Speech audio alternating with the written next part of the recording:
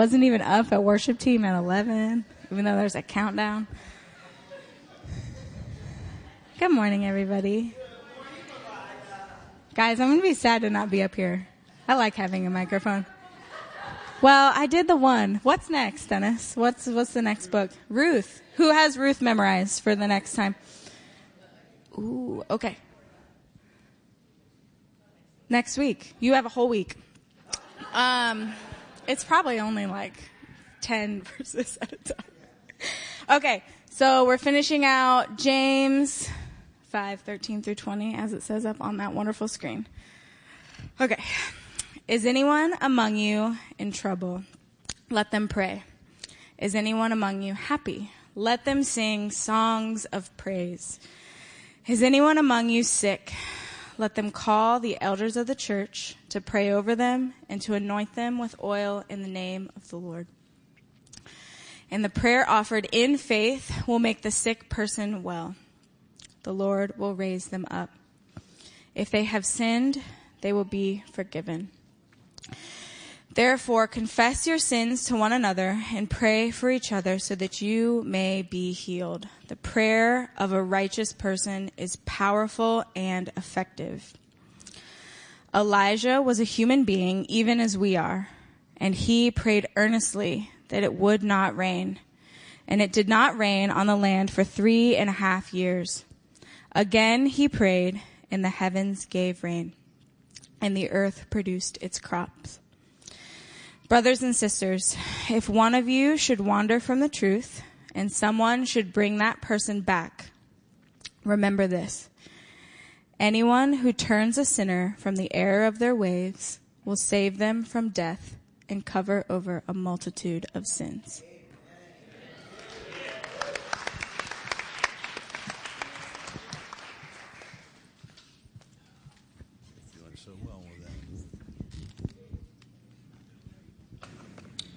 Let's pray. Amen. Abba, we come, and we want to be your people. We want to be people obsessed with Jesus, that see him and know him and talk like him and look like him and pray like him. So Jesus, we honor you here in this place.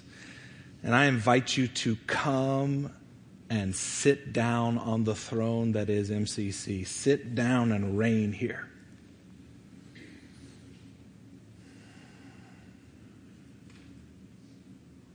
We thank you for the family that you have given us here in this place. And we thank you for James. We thank you for this book. We thank you for this passage.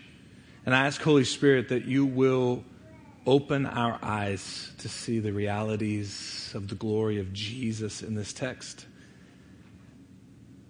and to be like Jesus. So we give you this time and we honor you, Jesus. And it's in your name that we pray. Amen. Amen. My name is Jamie Moore. I serve as associate pastor here, and I have the I have the privilege of finishing our James series. We've been walking through, I think this is the 10th. It's the 10th? Yeah.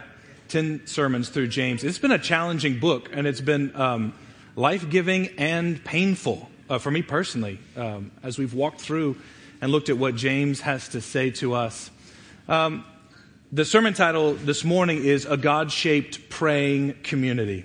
And that as James is finishing this text, and this letter, he has some things to say. Oftentimes letters will end with, I'm praying for this, I'm praying for this, I'm praying for this. And it's interesting, James actually turns that and says, this is what you need to be as a community. Last time I spoke on James, I said that James reminds me of a specific character. And there he is, Yoda. James has that kind of mysterious, slightly strange. He was the half brother of Jesus. I mean, this is a different dude, and he's the kind of guy who, throughout the book, this letter is just giving axioms and proverbs and wisdom, boom, boom, boom, just dropping them. And it's a little bit like Yoda when you read James. It's a little bit like listening to Yoda and Yoda is giving instructions, and it's like, if you do this, you'll live. If you don't do this, you'll see destruction. It's pretty black and white. And it got me thinking about the man himself, James, and what that means for us as a church family. And I felt like the Lord was targeting for us to think about discipline and spiritual disciplines. James was called, through church history and church tradition, was called Old Camel Knees. That's camel face, but camel knees because he was always in prayer. This was a man of prayer. And it got me to thinking, if he's calling us to be a man of prayer, we need to watch and think about the fact that James himself also started in one place and he developed over time. James was one who actually didn't even believe Jesus was the Messiah at one time. So he progressed. So I got to thinking about what would this Yoda figure look like early on before he became Yoda. Let's see.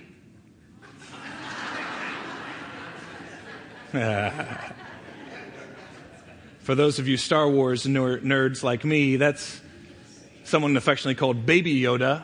And yes, that's not technically Yoda in the canon. We know that. But he's lovingly referred to as Baby Yoda.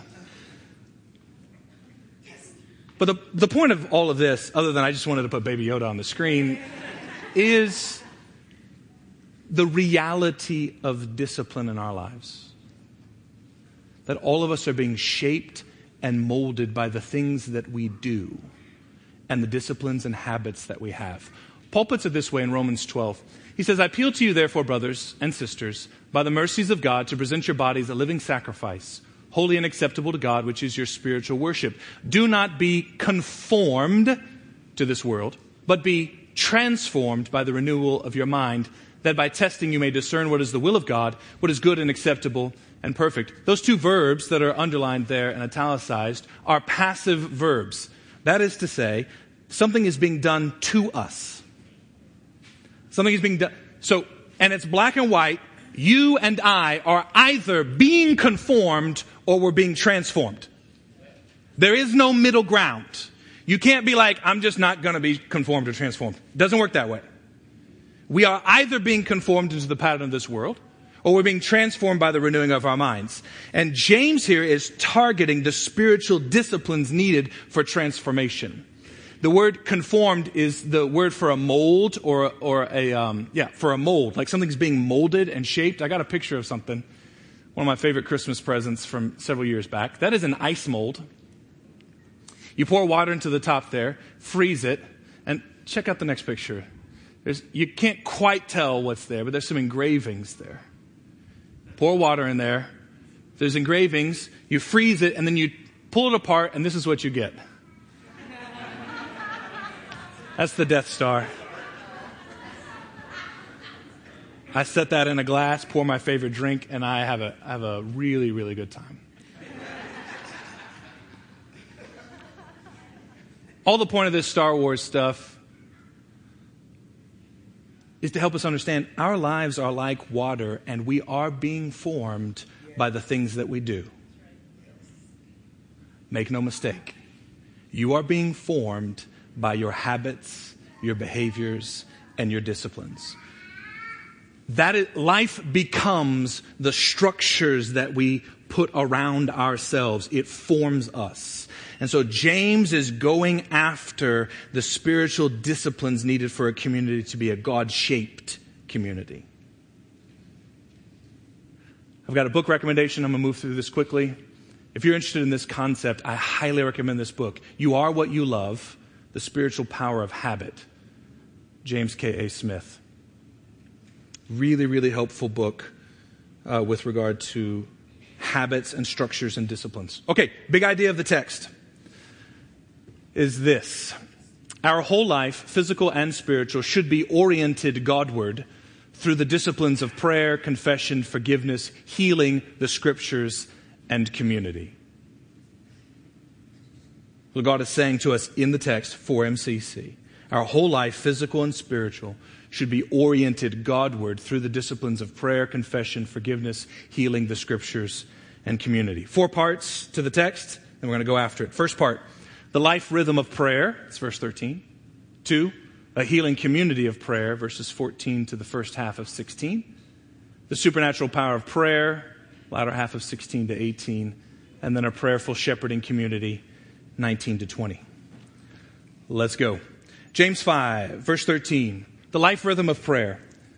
James writes, is anyone among you suffering? Let him pray. Is anyone cheerful?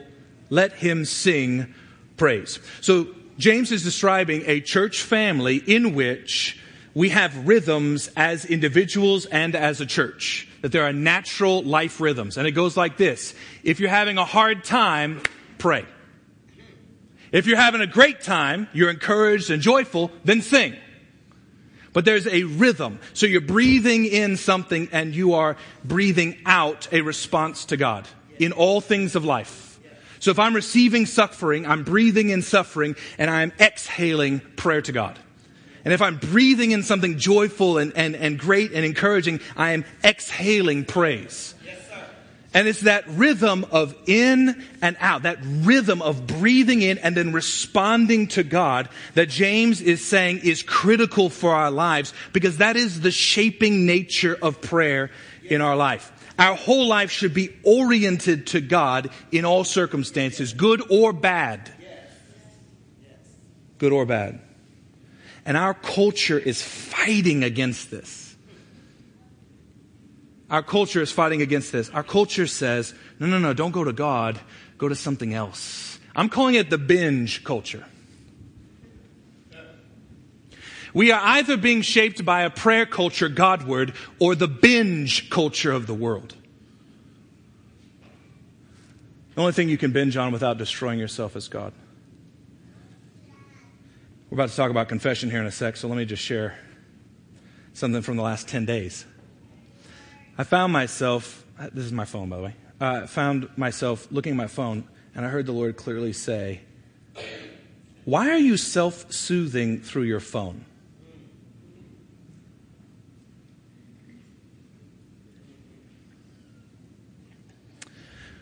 Why is it that when you're hurting, you go here instead of to me, Abba said. And he opened my eyes to the fact that technology is good. It's not immoral in and of itself, but it can be an idol for me.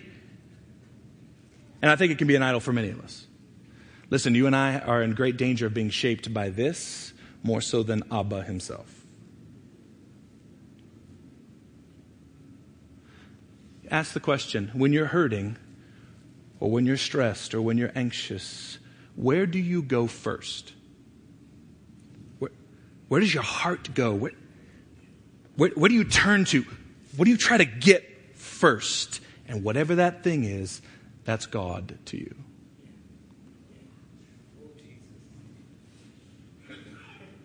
So I'm breathing in suffering, and then I'm looking to Facebook to satisfy. Or I bring in stress with family, or there's disagreement between Jess and I. And then instead of exhaling to God, I exhale to something that's sinful or something that's amoral, but it becomes an idol in my heart because I'm trying to satisfy myself with something else other than the Father. That's this rhythm. And the Father is calling MCC individually and as a church to be the kind of people that have a rhythm. Suffering, we really don't like it, but we're going to the Father. I don't mean we don't like the Father. We don't like the suffering. I'm suffering, and then I go to the Father. Things are good, and then I'm going to sing. But I have these rhythms in my life. So this life rhythm, we're being shaped by where we go when we're in good times or bad times. We're being shaped. Second, a healing community of prayer found in verses 14 to 16. What I want to say right on the outset, what I'm about to read is normal church. This isn't specially gifted church. It's not super anointed church. This is normal church. A normal church family functions this way. Here's the text. Is anyone among you sick? let him call for the elders of the church and let them pray over him, anointing him with oil in the name of the Lord. And the prayer of faith will save the one who is sick, and the Lord will raise him up. And if he has committed sins, he will be forgiven.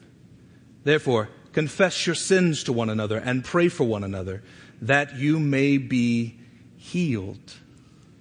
So James describes a normal family of faith is a healing community and a healing community of prayer. And there's two specific ways that he describes this community. First, there are specific requests made to the elders of the church. You see it in 14 and 15. If anyone's sick, let him call the elders of the church. Elder is both in Jewish and Christian contexts. Elders are those who have responsibility and authority to care and shepherd the people in the family of faith. Okay? So there's a specific request to elders. It says, is any among you sick? Let him call for the elders. Call, that verb means to summon or to request to a specific task. And it's very visual, these verbs. It says, let them pray over him. You see that verb, that prepositional verb thing? Over him. It's visual. It's almost like someone is laying down on a bed and the elders gather around this person and pray over them. You see what I'm saying? It's very visual. And then later in the passage says, the Lord will raise him up. Another visual word. It's a resurrection term, resurrection verb of sitting up. So it's almost like you can see it in the text. Someone's laying down on a bed. Elders come and pray over, anointing with oil. And it says, and the Lord will raise him up. That person will sit up. So this is describing a community, so we're all clear, where it's a regular practice for the family to invite elders to their house, to the hospital, if they're unable to get to an event, to call them to come, anoint with oil, and pray, and to receive healing. It's interesting. It says, if he has committed sins, he will be forgiven. There is, interestingly, some sort of component of both spiritual healing and physical healing at play. But then it's not just reserved for elders. Look what it says in verse 16. Therefore, because of this, confess your sins to one another and pray for one another that you may be healed. So James says, look, the elders can be requested for a specific task, but by the way, everybody in the family can go ahead and confess with one another and pray and see healing. Do you see it in the text? It's both specific prayer and general prayer in the family. So everybody gets to play and pray. That's fun. I need to write that down. That's awesome. Everyone gets to play. That's so encouraging to me. Everyone gets to pray. And here's the deal. That means every single person has the opportunity to see another person healed by their own hands whenever the church gathers. This is normal church. Are y'all hear me? Y'all follow me? This is normal church. Let me just take a side step. Let's talk about confession for a second. It's in the text, isn't it? Confession runs counter to our culture. Again, another way of shaping. We need to be shaped as a people of confession instead of our culture. Our culture is an image culture. We're all about image, all about being seen as something better than we are. So the statement here is we are either being shaped by a confession culture of honesty and authenticity, or we are being shaped by the image culture of perfection and masking our true selves. You and I are either being shaped by authenticity and confession or by, I'm okay, everything's okay, I'm fine. Yay! Right? Right? We laugh because it's true. It's true. How can I make it look like I've got it all together? Because we're in an image culture. How can I make it look like I'm doing great? Instead of a culture that says, you know what? I'm actually not doing great, and I need some people in my life that can hold me accountable. Yes. And yeah, I get it. Because we're in this culture, we're swimming in this water. I get it. Some of y'all is like getting real nervous. Like, we're going to confess right now? What? I was not emotionally prepared for this. Instagram. Okay. But we're swimming in that water. But Jesus is stronger than that water. And he calls us to be a community of authenticity and vulnerability. And that comes through confession. Again, you're either going to be shaped by an image culture or a confession culture.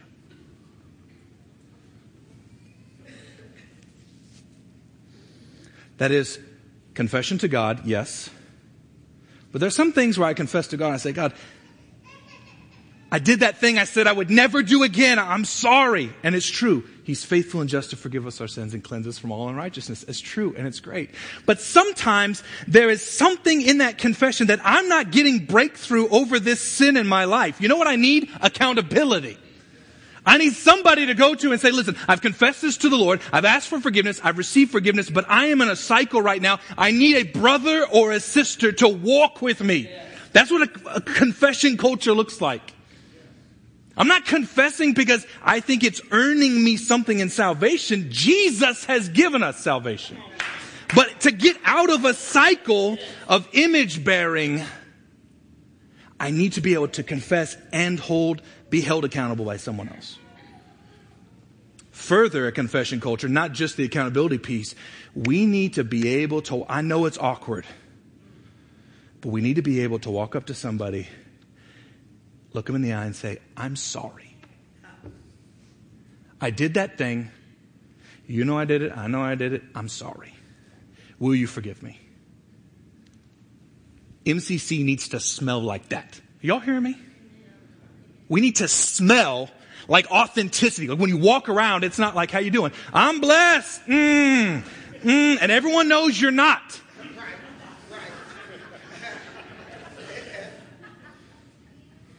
I'm doing great, Jamie. No, you're not. And that's not a prophetic gift. I can tell. I know.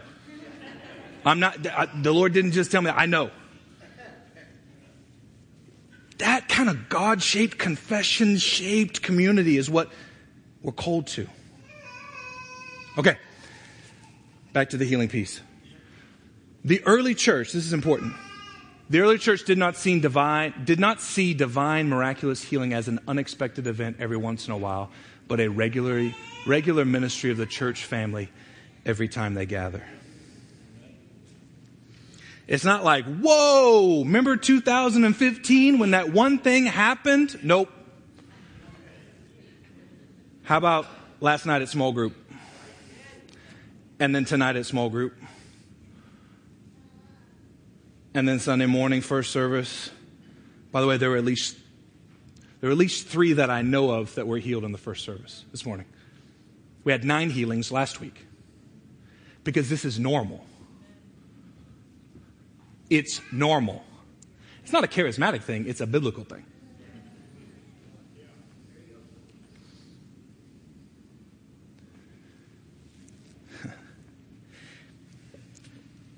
Oh, Lord.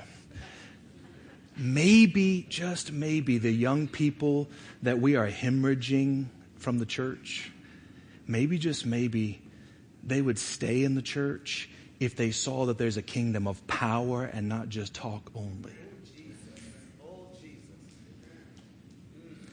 You know, kids can smell when something's fake. And if you read from a word that's supernatural and you say you worship a God that's supernatural, but nothing supernatural ever happens, why would you stay? That's why you're going to go watch Marvel films, because there's real superheroes on there. But guess what? The kingdom of God is a kingdom of power. And we're talk. Let's do this study. Let's do that. But there's no power. No wonder people are leaving. But guess what? Cincinnati is being called to a city of power. I'm telling you that right now. This city, the prayer canopy is coming. Pastors and churches are I've never seen so much unity. I've been in 4 or 5 different cities. I've never seen so much unity among the churches. I'm telling you right now, not only will MCC see breakouts in healings, but all believers in Cincinnati are going to see breakouts in healings. People are going to go, what's happening in Cincinnati? What's happening in Cincinnati? And it's not an MCC thing. It's a Jesus thing. You see, Jesus came to actually heal and set people free. But if we talk about Jesus and it's only Bible studies and theoretical, what are we doing? Jesus doesn't save you theoretically.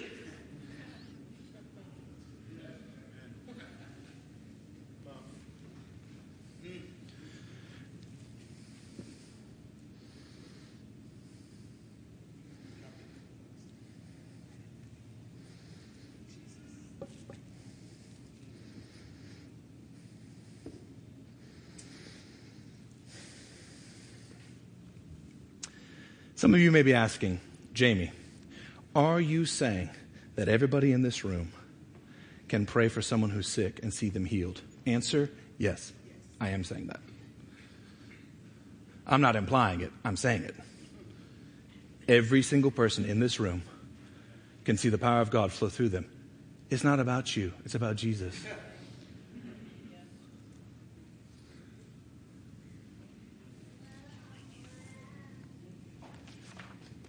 The supernatural power of prayer. Look at the text, verse 16. The prayer of a righteous person has great power as it's working. It's effective. You may say, well, I got you now, Jamie. I'm not a righteous person. Like, I got problems, man. That's for you seminary degree guys and like elders and staff. I'm not righteous. It's a disqualifying lie that we're not righteous enough to pray. Guess what? You are not righteous enough to pray. That's why Jesus does it through you. It's not your righteousness, it's the righteousness of Christ through you. Man, okay. If you think, okay, I can't pray for this person, I haven't read my Bible in 2 weeks. Hey, great. The righteousness of Christ is available for you. Let's go. Second disqualifying lie is associated with, I don't have enough faith. I don't have enough faith, Jamie. And you don't know the emotional stuff I got. I'm anxious. I doubt. I have fears and anxieties and depression. James answers the question because he knows everyone's asking the question. And look what he says in verse 17. He presents Elijah as proof. He says, Elijah was a man with a nature like ours, with weaknesses like ours. He's similar to us. And he prayed fervently that it might not rain. And for 3 years and 6 months, it did not rain on the earth. Then he prayed again, and heaven gave rain, and the earth bore its fruit. He said, he's saying to us who think to ourselves, there's no way God would use me. I don't have enough faith. I have unbelief. I have depression. I have anxiety. I'm scared. I have self-pity. So did Elijah. You're in good company. That's the point of the text, right? Elijah is doing the woe is me. I'm the only one who serves you. I'm the only one. Yahweh's like, no, you're not. Get up. Let's go. You ever had a self-pity party? Then you can see the sick healed.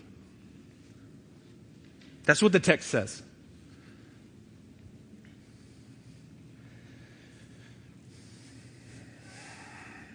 There was a 15-year-old that Jess and I were ministering to. This was several years ago.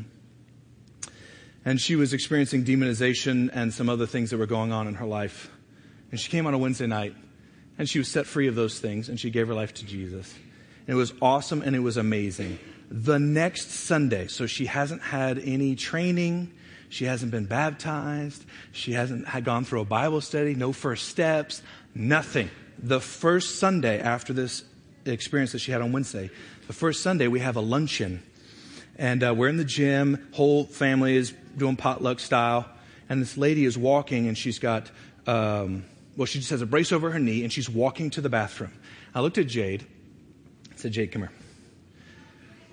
She said, what's going on? See this lady, we're going to pray for her. She's going to be healed. What? Yeah, come on. Well, I'm not doing that. Yes, you are. Come on. So we walk over there. I said, put your hand right there. Put it on her knee. I said, tell the knee to be healed in Jesus' name. She goes, what? Yeah, just do it. Just do it. It's fine. Do it. She did it. I said, okay, will you check it? The lady goes, oh, it's totally healed. No more pain. And she moved it full range of motion. And Jade's looking at me like, what? I'm like, see? It's not about Jade. It's not about the Bible study she's been in or the baptism or anything. It's about the presence and power of God in someone who goes, okay, be healed.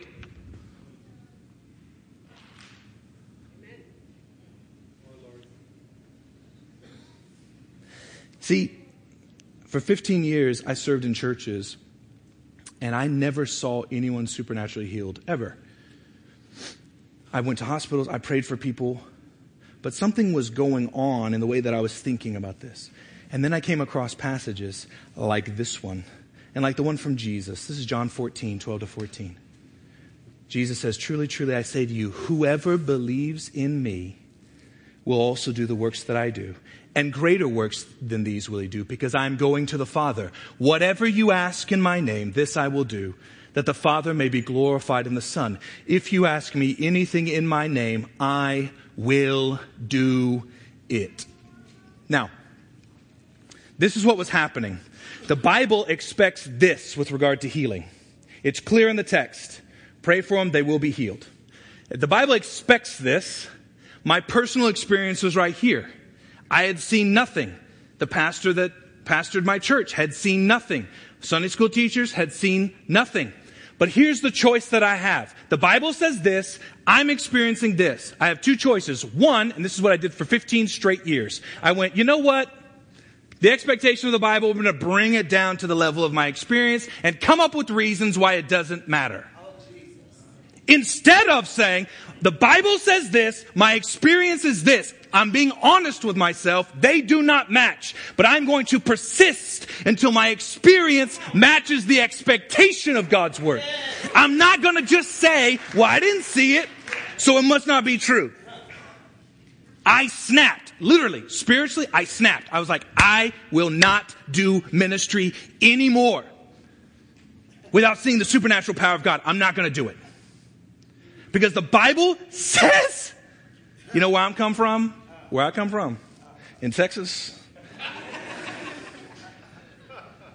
In those good old Baptist churches in Texas, we have a little saying, if the Bible says it, it's good enough for me.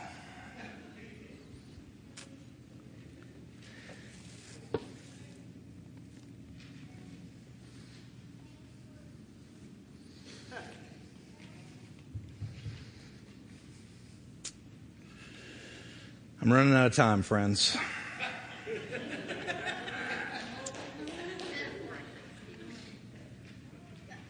Running out of time. I need to multiply time like the manna. Yeah. A couple of things that are big question marks. One, what happens when someone's not healed? Let's be honest, right? Like, I'm not going to come up here and play games with you. Jess and I have prayed for at least 10 people, I would say, and seen their shoulder healed. At least 10. Jess currently has a torn rotator cuff and will receive surgery to fix it unless the Lord fixes it. She and I have prayed over that shoulder 50 plus times. So how can you see 10 people healed supernaturally? And then there's this one. There's something that we need to just wrestle with. Okay? And let's not get twisted. I'm not going to come up here and explain it to you because it is mystery. But this is the best way I understand it. Jesus came and brought a kingdom. So we have the kingdom of darkness. We have the kingdom of Christ, of Jesus. God has come into this kingdom. There is a battle between these two kingdoms. At the cross and resurrection of Jesus, the kingdom of God has overwhelmed the kingdom of darkness. Jesus says the kingdom is here now. But theologians struggle, and it's true because there's a paradox. At the same time, the kingdom of darkness is still functioning. There's still brokenness in the world. There's still sin in the world. Jesus said the kingdom is here now, but there's still sin in the world, right? So the way theologians have done it is they've held in tension the kingdom is already, but not yet. That there is a coming time where Jesus will come again and he will completely obliterate all sin and rebellion and suffering, and we will receive new bodies. We will be completely restored. And so while we're here on this earth, when we pray for someone, even when I see someone miraculously healed and set free, and it's miraculous and it's amazing, guess what? If Jesus doesn't return, they're getting sick again and dying. Because the kingdom is already, yes, but not yet. So when I'm praying for someone, I also pray in faith. I'm praying right now for the healing of this person, and in Christ, they will receive it. I don't know how much they're going to get now versus what they're getting then. Are y'all hearing me? And there is a sense in which we can see amazing things now. But unless Jesus returns, that person will get sick and die. It's a shadow and a sign of what's coming, which is perfect health. Perfect eyes to see Jesus. A heart that loves Jesus and never gets cold towards him ever. I am personally looking forward to that. I'm personally looking forward to a heart and a voice that does not tire in worshiping Jesus. Because here on this earth, I find myself cold and wandering from him. The kingdom is already, we can see people healed and set free. Yes, yes, yes, yes, yes. And it is not yet. And when someone is healed, it smells like there's a new kingdom coming. Like when someone's healed, I'm not trying to minimize healing for today, even by saying that. When someone's healed, it opens them up to this is what life is like with Jesus. And it's just a glimpse of what it's going to be like with him for eternity. So I don't know why we pray for some people and they're healed. We pray for other people and they're not healed. I don't know. But the enemy wins when we stop praying because we're discouraged about the ones that didn't get healed.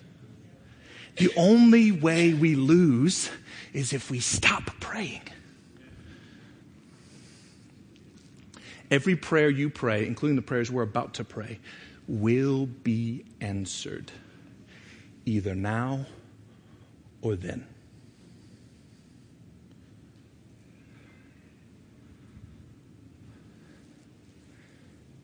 That's enough talking. Let's pray.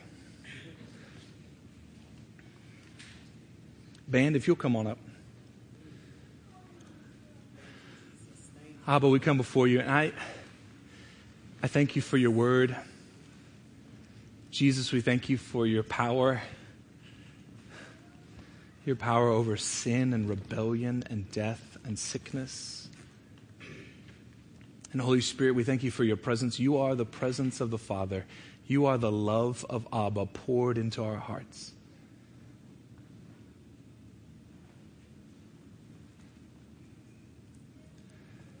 And Father, we want to obey your word. We want to be people of the word.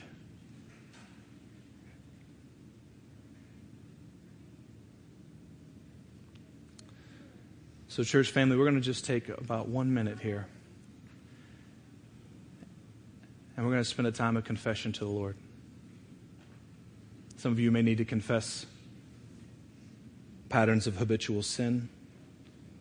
Some may need to be unforgiveness. Other sins against someone in this room or outside this room. If you don't know, I'm not sure if I have anything to confess, then picture Jesus, ask him to tell you if you have anything to confess, and he will show you if there is something. We're just going to take a moment here of silence to pray, to practice being a community of confession to the Lord. Father, hear our prayers.